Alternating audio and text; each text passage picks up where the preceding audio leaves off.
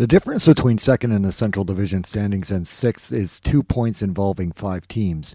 If you spotted the games in hand for the 2 teams with them, if they were to win out, they could theoretically be in a second place tie ahead of the current second and third place teams by 4 points.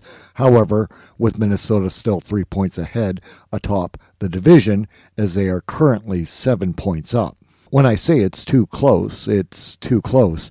How about point swings over the weekend on Saturday and Sunday being non-existent in the division? Of 7 games of 6 Central Division teams playing, there was 1 regulation loss. Every team found a way to get points, even by getting games into extra time in the losses. Chicago, who played a back-to-back, was the only Central Division team to play 2 games and is the one that lost a game while winning one. And they sit 6 points back of 6, but again, having played 3 more games played than 2 of those teams in Colorado and Dallas, so 7 points back of Nashville in the same games played, really, from being included in what's best described as the Central Division six-pack. Worth mentioning that under interim head coach Derek King, Chicago is 8-4-0 over its past 12 games, and they remain that distant. Making up ground in the NHL's point system isn't easy. Maintaining where you are is quite difficult as well, and building a point buffer, as we see Minnesota has started to do, requires not losing essentially at all, as they are the winners of 6 in a row to match Dallas, who didn't play in the last 2 days, and also rejoined the six-pack with their win streak after middling at 500 prior. Now, as I will later in this edition do a power ranking for the Central Division teams that varies from the standings, second place and third place Winnipeg and St. Louis have identical 12-8-4 records, that with the same regulation wins. The second tiebreaker regulation overtime wins that Winnipeg has more of than St. Louis is why they are put ahead standings-wise by NHL.com. Nashville follows a point behind as Sandwichville, because Colorado and Dallas with identical 12-7-2 records are a point below them, and the 2 teams in the division with games in hand. Colorado on regulation wins the first tiebreaker slot above Dallas until, well, more games, of course, are played. When I look at the teams' respective weeks ahead, Minnesota has to try to, after a perfect homestand now duplicated on the road. Winnipeg won't have the advantageous schedule design this week they did have that assisted their modest current 2-game win streak. St. Louis has a lot of injuries, but after a tough home schedule game versus Florida, a more favorable schedule as the week continues, and they could, if goalie Ville Husso can, in his first time being the top back stopper, help them by continuing to get points.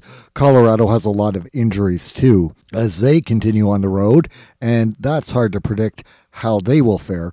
Dallas has 1 more home game before more challenging opponents as they try to continue winning, and Nashville's schedule looks winnable competition-wise over the next week to keep them propped up in all of this. That's the Central Division six-pack essentially staying intact for at least another week to me. As for Chicago, I expect they play 500 hockey and compete, but stay in 7th, and Arizona, well, they are playing 250 win percentage hockey, and that's been slightly better than the 1 win out of every 5 200 win percentage team that I'm expecting, in all honesty. You can put Arizona last safely on a league-wide power ranking, never mind a Central Division only one. Everything above that is actually really subjective and comparatively to another valid week-to-week. Power rankings also don't replace the actual standings that will determine who makes the playoffs, and that's the best to keep front of mind. Welcome to Central Division Hockey, the podcast. I'm Tim Bigelow.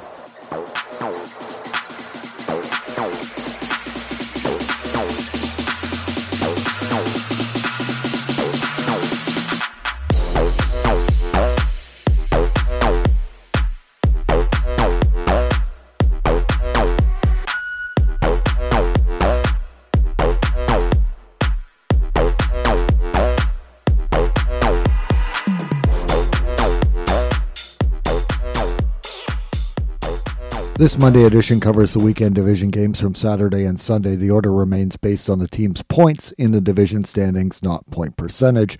Central Division leading Minnesota extended and equaled the Central Division best win streak of 6 games. That includes going 5 for 5 in Minnesota's 5-game homestand that concluded with the State of Hockey Night in Canada matchup. Minnesota 4-3 home shootout win over Toronto Saturday. Late in the first, Minnesota's Marcus Foligno and Toronto's Wayne Simmons fight. The question if Foligno had gone off for a change and come back onto the ice didn't result in any additional penalties. A Joel Eriksson net front tip of a Matt Dumba point shot went off the post where Jordan Greenway deposited the rebound to open the scoring. Minnesota would extend the lead in the second, a Matt Zuccarello power play goal, and Foligno putting in a puck in the slot that hit the linesman in the Toronto defensive zone. After Minnesota goalie Cam Talbot stretched out to make a pad save on Toronto's William Nylander's forehand tuck try, Toronto on a goal line shot throwing net front that went off a skate and off Talbot's helmeted end. Toronto would add 2 more power play goals to have it locked at 3-2. Minnesota's Kevin Fiala and Toronto's John Tavares would hit posts in a scoreless third. That included Minnesota killing off a minute 48 seconds of Toronto 5-on-3 power play. Minnesota would get shootout goals from Matt Zuccarello and Kirill Kaprizov to secure the victory. Only the penalty troubles Minnesota ended up in finding their way into helping Toronto back into a game Minnesota had taken full control of, yet Toronto staying in it while it was broadcast as the marquee Hockey Night in Canada showdown would have had the effect of reintroducing Minnesota to the Eastern-biased NHL focus, and the dramatics left an impression as Minnesota has a flair for those while pacing the top spot in the Central Division. The only thing missing, Minnesota defenseman Jared Spurgeon, out with lower body injury, could have used the recognition as one of the NHL's underappreciated skilled two-way defensemen being unable to play. Toronto probably missed Mitch Marner. I certainly didn't. Built-in excuses for Toronto to not realize Minnesota is a better constructed hockey team. The takeaway is Toronto is a team dependent on its power play, while Minnesota isn't. Sunday yesterday, news broke that Vancouver had hired former Minnesota head coach Bruce Boudreau, whose name I always have trouble saying, for the rest of this year and next year to replace Travis Green and assistants, and the GM Jim Benning reports confirmed later was out as well.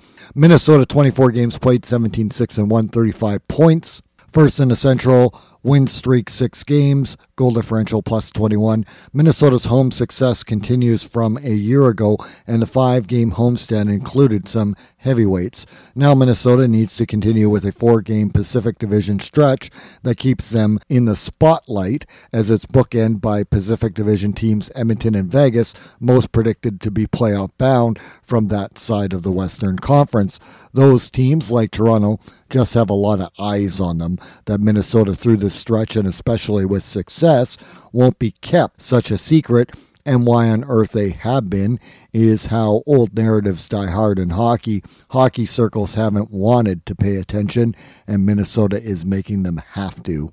Winnipeg's 6-3 home win over Toronto Sunday. The overhyped hockey machine rolled into Winnipeg on back-to-backs as Toronto played in Winnipeg the next night.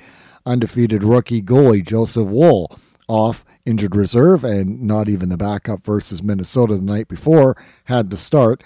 A better story would have been former Winnipeg goalie Michael Hutchinson getting the goal crease, but that was not to be. The bigger story was Winnipeg captain Blake Wheeler playing his 1,000th NHL career game with a pregame ceremony. Last year, Paul Stastny became the first Jet to reach the milestone, but a ceremony without fans and a career that owed to Colorado, St. Louis, and Vegas in his games played, the feels for the 700-plus with the franchise and counting for the Captain Wheeler was just strings closer to the small market's heart. The Silver Stick presentation with 3 mini silver sticks for Wheeler's 3 children is top-notch, and it's the same attention to detail Winnipeg did for Stastny at his ceremony. His kids did get them as well, contrary to what Jeff O'Neill remembers. If more teams copy it after Winnipeg in 2 silver stick presentations now can always say they did it first, class first. A Winnipeg power play goal in that front by Pierre-Luc Dubois matched a Toronto power play goal to have the teams even after one. Winnipeg feasted on the rush in the second. Andrew Kopp on a stretch pass, Yevgeny Svechnikov, a power play Kyle Connor goal, and a give-and goal Nick Ehlers to Kopp and back to Ehlers before a 5-on-3 Toronto power play goal and a goal line prayer goal, much like in Minnesota, cut the Winnipeg lead to 5-3. Winnipeg's Mark Scheifele's power play goal splitting the Toronto D, the final tally, and Wheeler collecting 2 assists in the game. Toronto seemed more content to try and rough it up late in the game than score. Dubois, Ragdoll, Austin Matthews on the ice. Winnipeg's Brendan Dillon fought Toronto's Kyle Clifford, who Toronto snapped up from St. Louis, and Wayne Simmons went after Winnipeg's Josh Morrissey, and Logan Stanley stepped in. Toronto's Jason Spezza has an in-person hearing for kneeing. Winnipeg's Neil Pionk will have one over the phone. Pionk caught Toronto's Rasmus Sandin. Spezza retaliated soon after with Pionk in a vulnerable position. Now, Winnipeg needed to take advantage of the schedule with Toronto playing back-to-back. There are times a team plays in Winnipeg than in Minnesota, and vice versa. That might be becoming as difficult a combo as having to play Tampa Bay and then the Panthers in Florida in road trip level of difficulty. Rest assured, Whiting Toronto fans, the NHL is fairly balanced about these things. Winnipeg, when they play in Toronto, has to play the night before in Buffalo, while Toronto doesn't play. Point is, when it's favorable, to make sure to pick up the points. Winnipeg did, and certainly Minnesota helped by going the distance the night prior and having Toronto leave with the cost of how hard that game was. Happy to say it went exactly how it was meant to, both nights. It doesn't get much better than watching Toronto lose twice in one weekend for me. Winnipeg, 24 games played, 12-8-4, 28 points, second in the Central. Win streak 2 games, goal differential +6. Modest win streak that has the Eastern Cup contender Carolina up next for Winnipeg. Carolina has some key injuries, but Coach Rob Brindamore's team, whoever plays, will be expected to play to the fullest. Still, Dallas recently knocked off Carolina, who really missing defensemen Brett Pesce and Tony DeAngelo. And for Winnipeg, Carolina potentially could also be missing Andrei Svechnikov, Winnipeg's Yevgeny's brother, who is listed day-to-day, and that may not all seem what NHL circles consider marquee players. I remember in the Discover Central games a year ago how much better Carolina was with Pesce playing to the defensive and cycle-dominant game Carolina plays. He really is a quiet, under-the-radar D-man, say like Dallas's Esa Lindell or Minnesota's Jonas Brodin. D-men, when they're missing from your team's lineup, while you're trying to figure out why your team isn't playing as good, but you can't pinpoint it why, guys, because all the attention is being given to other defensemen on the team. After, for Winnipeg, it's West Coast trip, Seattle and Vancouver. Seattle playing better, and Vancouver with a new coach at the helm. A potential lobster or kraken trap back-to-back. St. Louis 4-3 shootout loss in Florida Saturday. St. Louis without starting goalie Jordan Binnington turns to second-year backup Ville Husso to carry the ball in the toughest home-and-home 4-game set that is finishing up versus Florida after St. Louis played Tampa Bay on a home-and-home. The shootout point loss, given the St. Louis lineup injuries, was in fact solid. St. Louis's Logan Brown opens scoring. Florida answers it, and it goes that way as the teams trade a goal per period through the game. In the second, 4-on-4, St. Louis's Jake Wallman's blast and Brandon Saad's third off the rush tally are the St. Louis goals. A late 6-on-5 Florida goal gets the equalizer, and they win 2-1 in a shootout to get the extra point.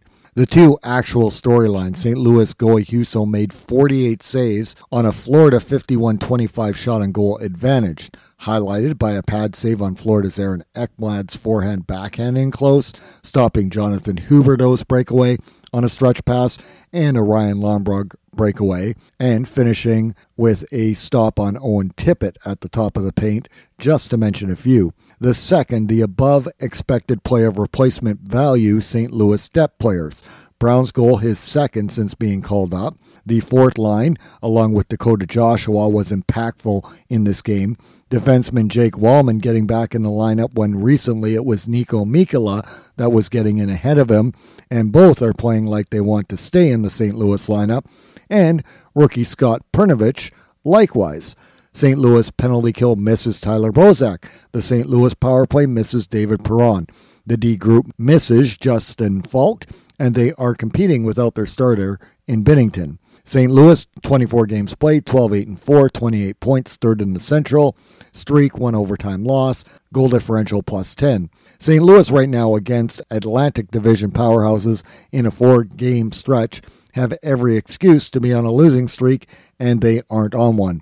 4-on-3 shorthanded in overtime, and Robert Bortuzzo without his stick. St. Louis left it all out on the ice to get the game to the shootout against a Florida team that I had predicted to win the Stanley Cup because they really are a legit contender if there was one. The good news, after the next game at home against this tough Florida team, St. Louis's schedule looks less daunting with Detroit, Montreal, and Anaheim. Hopefully, St. Louis can return to better health-wise. Then, St. Louis's problem is actually who stays in the lineup. Today, however, it's center Robert Thomas added to the players out with a lower body injury. The shine to forward Vladimir Tarasenko's start seems to have worn. He played 14 minutes 20 seconds in the game versus Florida Saturday. Watching the New York Islanders, who can't score besides Matt Barzal, had me thinking Tarasenko to the Isles with cap retention, and not sure who would return, but it would make a whole lot of sense for St. Louis GM Doug Armstrong and Isles GM Lou Lamoriello to work that out. Last time I mused about a potential player becoming available recently, that thought was confirmed to be an accurate take. Feel free to get some legs on the Tarasenko to New York Islanders take. Nashville, a 4-3 home overtime win over Montreal Saturday. Nashville's Eeli Tolvanen deflects a Matthias Ekholm point shot to give Nashville the opening goal. Montreal get 2 in the second, a power play goal, and the second by former Arizona Yoke Christian Dvorak at the game's midpoint. Nashville kill off a 5-on-3 Montreal power play and tie it up. Tanner Jeannot screen and tip 5-hole late in the middle frame. Nashville's Mark Borowiecki fights Montreal's Michael Pezzetta, who picks a bad dance partner to try and make a name for himself as Nashville color analyst Chris Mason and play-by-play announcer Willie Donick were mostly accurately bewildered by his decision. Montreal takes the lead again, and Nashville's Luke Cunnin scores coming out of the penalty box. Cunnin assisted on Tovolin's goal, fought Montreal's third goal-getter Brett Kulak, and thus completed the Gordie Howe-Hattie with the game-tying goal. Nashville goalie Jussi Saros denies Montreal's Arturi Lekkkonen's breakaway to ensure overtime happens, where franchise Philip Forsberg has to collect his knocked-away stick, while Mikael Granlund circles behind the net to send a cross-crease pass for Forsberg's short-side roof game winner.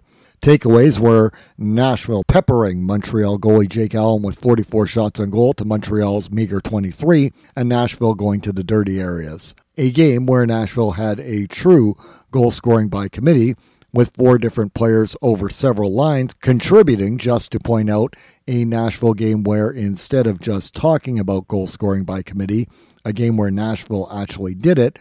And this game against Montreal is what that actually really looks like. Nashville, 24 games played, 13-10-1, 27 points, 4th in the Central, win streak 1, goal differential 0. Nashville has a 4-game road trip in Detroit, New York Islanders, New Jersey, and the New York Rangers ahead. That, to me, is comparatively more winnable to the stretch of games that will come after they return home. It's not saying it won't be a challenge. It's to say Nashville should, to me, be competitive against these teams. And it's important Nashville is because of the six-pack. They are the only team at double-digit losses of that group right now. They need to keep winning to stay in the mix. It has to be better than .500 hockey, as the back half of December is going to be daunting. This is a potential for a needed overachieving stretch for Nashville. We'll take a quick time out on Central Division Hockey, the podcast. When we return, we look at the remaining 4 Central Division teams' games, more trade rumors, and this week's division's power rankings. Is inflation taking a bite out of your grocery budget? Andrews Federal Credit Union is here to help. Introducing our Inflation Buster Share Certificate with 5% APY for 7 months, now through December 2nd. Bring your money to Andrews Federal Credit Union today. The Inflation Buster account must be open with new money. Andrews Federal Credit Union membership is not just for the military. We also serve the community. Visit andrewsfcu.org. Federally insured by NCUA. Membership eligibility required. APY equals annual percentage yield. Must have $1,000 minimum balance to earn advertised APY. Mary redeemed a $50,000 cash prize playing Chumba Casino online. I was only playing for fun, so winning was a dream come true. Chumba Casino is America's favorite free online social casino. You too could have the chance to win life-changing cash prizes. Absolutely anybody could be like Mary. Be like Mary. Log on to ChumbaCasino.com and play for free now. No purchase necessary. Void where prohibited by law. 18 plus terms and conditions apply. See website for details. The voice in the preceding commercial was not the actual voice of the winner.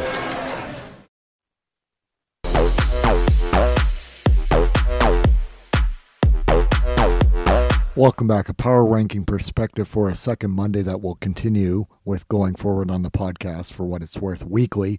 Minnesota remains first. Dallas second. Last week they were fourth. Colorado third. Last week second. St. Louis fourth.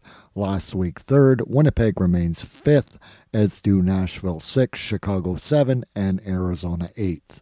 It's not just because Minnesota and Dallas are on 6-game win streaks that we've got them 1-2, but competition-wise this week, I still expect the teams to remain, if not undefeated, close to it. The drop-off for St. Louis and Colorado isn't really based on how they played. It's a concern that injuries are extreme and key ones. The potential, it's possible that they lose.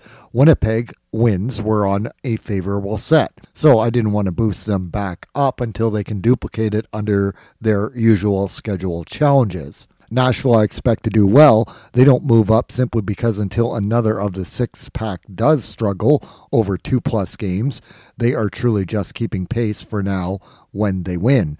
Chicago, as we spoke of off the top, will have to have a long win streak to be of relevance again, and Arizona remains the NHL's worst team.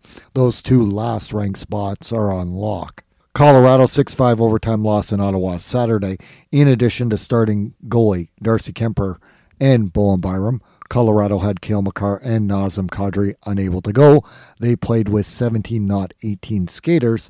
Not that Hockey Night in Canada wanted to mention that Colorado was. Next was Colorado goalie Jonas Johansson starting for the third game in 4 nights. That when someone can explain what Colorado coach Jared Bednar was thinking in doing that, let me know. Colorado scored on their first shot on goal, Darren Helm, 2 Ottawa off-the-rush goals, and a Colorado power play goal, net front tip by Gabriel Landeskog before the game was 9 minutes in, and it was 2-2. Ottawa is awarded an early second-period goal. Here is the NHL statement as to why, summed up. Colorado defenseman Jack Johnson caused the net to be dislodged from its mooring prior to the puck crossing the line as he took out Ottawa's Tim Stützle, who then crashed into Colorado goalie Johansson. The imminent scoring opportunity also requires that the puck would have entered the net between the normal position of the goal posts as it did. Less than 2 minutes after the next Ottawa goal is scored, and that ends Colorado goalie Johansson night. Ottawa, before midway of the second, score a power play goal on Colorado goalie Justus Annunen, and that's Hockey Night in Canada annunciation in relief in his first NHL game. I'm disappointed that it is not pronounced justice just because justice being served and all the catchphrases that could be, but I'm pretty sure that they got it right and it's Justus, and I will try to use that from now on.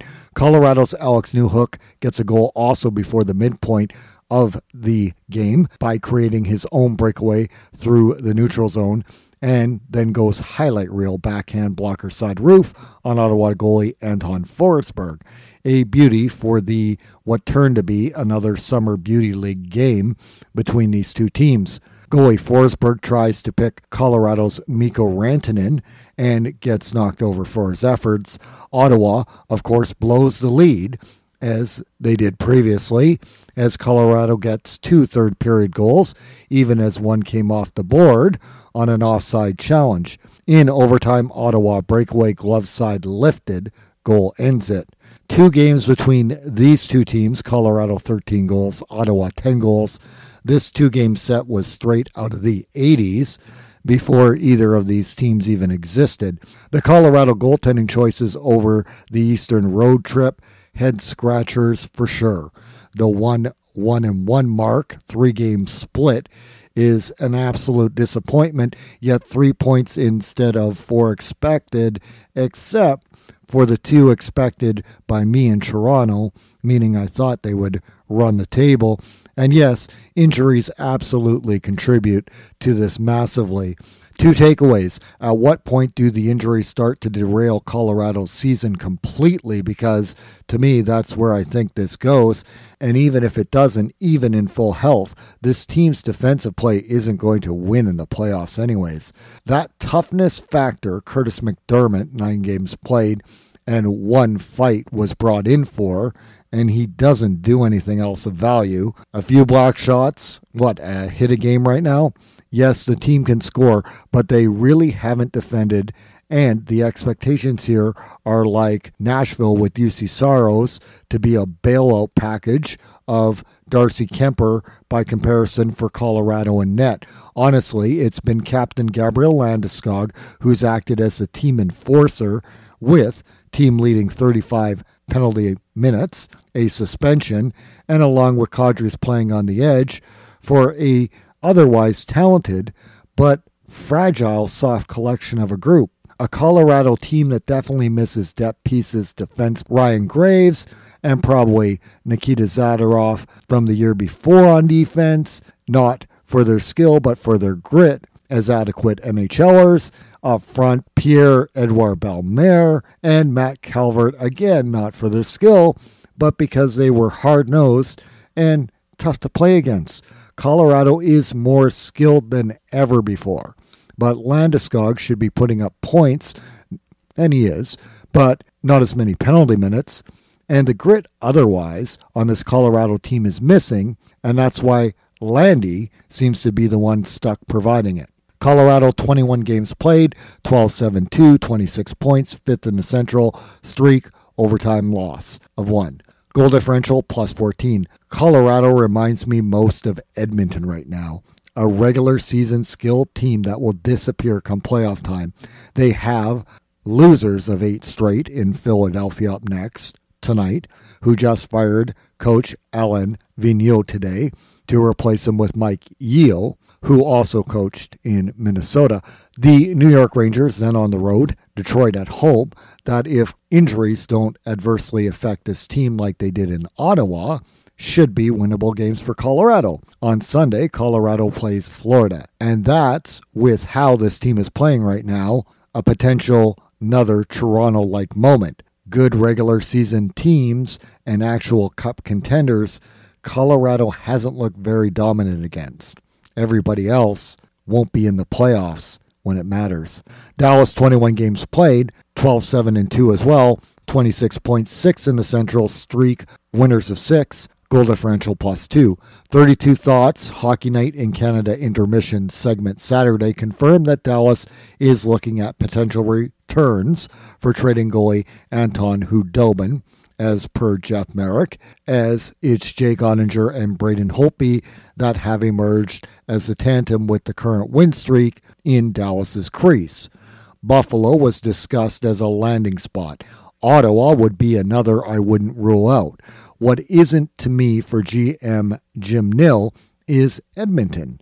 It occurs to me Dallas's preference to find an Eastern Conference trade partner is probably preferable. The reason, if Edmonton were to finish first in the Pacific, and that is possible, they would match up with one of the wildcard teams in the first round of the playoffs. That potentially could be Dallas, and the teams could find themselves slotting against each other in the first round. And if not, Dallas expects to be going on a deep run like they did in the bubble, so they could potentially meet later on. They would probably prefer, Dallas, to not have Dobie be the goalie that prevents them from being able to do that. That's why I think the move that sees goalie Khudobin go to an Eastern Conference team, thinking Ottawa with Hudobin and Subban, Malcolm Subban, formerly of Chicago, as a combo is better than what they've had. And look at the players Ottawa is putting around its talented young group, depth-wise of late. They're all Central Division experienced playoff ones, such as Austin Watson a year ago, Zach Sanford right at the beginning of the year, and recently Adam Gaudette. Pretty sure they are in on Dobie. I just need 32 confirmations of that thought. Dallas is home to Arizona, then on a tougher 3-game road trip, Vegas, LA, and San Jose, to continue to try and keep their 6-game win streak going. Chicago, a 3-2 loss to the New York Rangers Saturday. Chicago's Patrick Kane in the back half of the first hits the short side post on a 2-on-1 keep. With 23 seconds left, he has an open net tap-in the paint as Brandon Hagel bats a puck below his shoulder net side. A New York Ranger power play goal and off the cycle net front scramble goal in the middle frame make it 2-1 Blue Shirts. Under 5 to go, a Chicago defensive zone turnover by Kelvin DeHaan leads to a New York Ranger insurance goal. Needed as Chicago 6-on-5. Kane sets up Alex DeBrincat late, but Chicago fall 3-2. Chicago goalie Kevin Lankinen in net for the loss. I keep hearing the New York Rangers are winning games according to Jeff Marek while being outshot and relying on the goaltending of Igor Shesterkin. He went out with a lower body injury, so it was the 2-1-1 Alexander Georgiev in this game, and the New York Rangers looked good on the power play, although netting only 1 power play goal in 4 tries. They had good forecheck and cycle and a slight shot on goal advantage, a win essentially then by a different script for the 16-4-3 Ranger team that I've been hearing. And the dynamic Artemi Panarin had a goal, 2 assists to be involved in all his team scoring against his former team. Still, maybe I dislike the New York Rangers only slightly less than Toronto on the battle of couldn't care less teams in the NHL. The few games against the Central Division teams I have watched, I can't believe the win-loss record of this team, but the results clearly under head coach Gerard Gallant, when I haven't been watching, speak for themselves. Chicago 3-2 shootout win to the New York Islanders Sunday.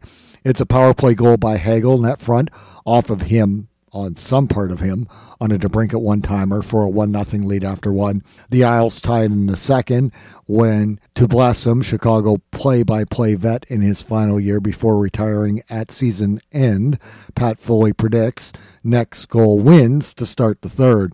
Off the rush, Chicago's Dylan Strome collects a loose puck as the New York Islanders break up a rush but cough the puck up, and it's put roof glove. 4 seconds from being absolutely correct, the New York Islanders, however, ruined Foley's prediction by tying the game from the high slot through a screen past Chicago goalie Marc-Andre Fleury.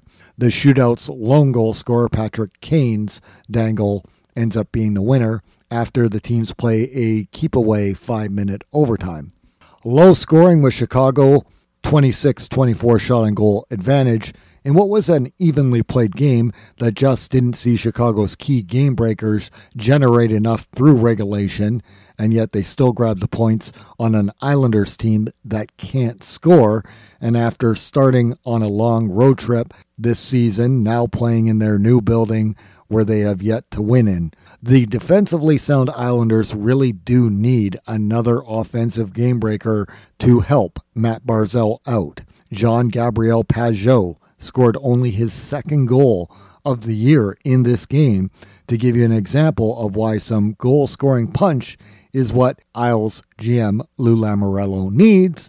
And to be fair, Chicago did find enough in the end with help of the shootout, but they didn't hold the lead and needed a shootout to do it. They allowed the New York Islanders hope, and it nearly cost them points. Chicago 24 games played, 9-13-2, 20 points, 7th in the Central, win streak 1 game, goal differential -21. Chicago, as I said off the top, is on a 2-win to 1-loss ratio under the new coach, and have barely made any ground up in the standings after the awful season start. Chicago also hasn't found its stride offensively. Yes, they are absolutely better on the defensive side of the puck under the new coach, but the offense hasn't fully clicked, and that is a requirement if they're going to go on a win streak to actually push themselves back into any chance of getting into the playoffs. And there isn't, based on the team's play, an expectation that goal scoring consistently is going to be found for them to be able to do it. Even to say Chicago looks to balance out closer to 500 than to be winning a bit more as they have under interim coach King now. Arizona 24 games played, 5-17-2, 12 points, 8th in the Central, streak, 2 losses, goal differential -46. No games for Arizona since the 7-1 embarrassment at home to Vegas. They play in Dallas tonight and then home to Florida, Philadelphia, and the New York Rangers. Philly would have been a game prior to the coaching change that would have been the only one that we might expect them to win here. But you can scratch that one off, as I think, well, they'll get the coach bump and win that one. In fact, will it be more coyote ugly than the Vegas game was is a better question to ask. This evening, including the all-division matchup, Arizona in Dallas, Colorado taking on Philly with their new coach, are the Central Division Monday NHL games. Tuesday sees Nashville and Detroit, Florida and St. Louis, Carolina and Winnipeg, the Rangers in Chicago, and Minnesota in Edmonton. That, to be quite honest, makes Tuesday just electric on so many fronts, matchup-wise. Jared Spurgeon is said to not be playing against Edmonton. That is his hometown, so disappointed to hear that. However, the good news is he is close to return, I believe, reported by Michael Russo, because generally anytime I'm reporting anything out of Minnesota, Russo's got his hand on it. Wednesday, Colorado is in New York to take on the Rangers. Dallas plays in Vegas. Given the large Tuesday slate, it will be after the 2-game division Wednesday and 3 days of action, and Thursday when I expect to return with another podcast, unless more news comes out where we have to do one in advance of that, special edition wise. I think now that some coaching moves have been done, maybe some trades are going to happen too. Anyways, Winnipeg put Riley Nash on waivers today. Won't know if he clears until tomorrow. Thanks for listening. Enjoy the games of the team that is your favorite coming up over the next couple of days.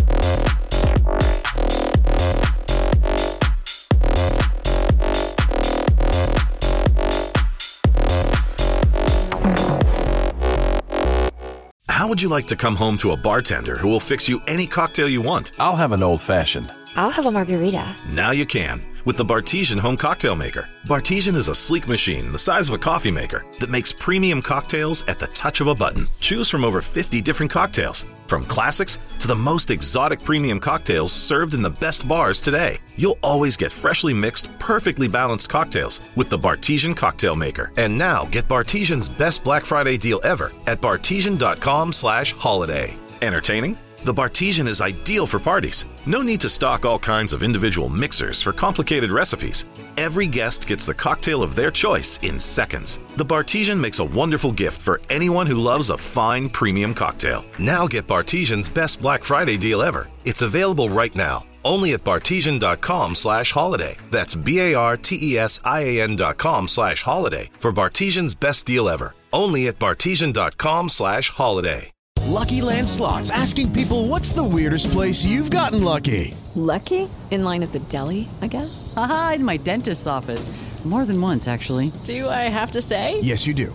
In the car before my kids' PTA meeting. Really? Yes. Excuse me, what's the weirdest place you've gotten lucky? I never win and tell. Well, there you have it. You can get lucky anywhere, playing at LuckyLandSlots.com. Play for free right now. Are you feeling lucky? No purchase necessary. Void where prohibited by law. 18+. Terms and conditions apply. See website for details.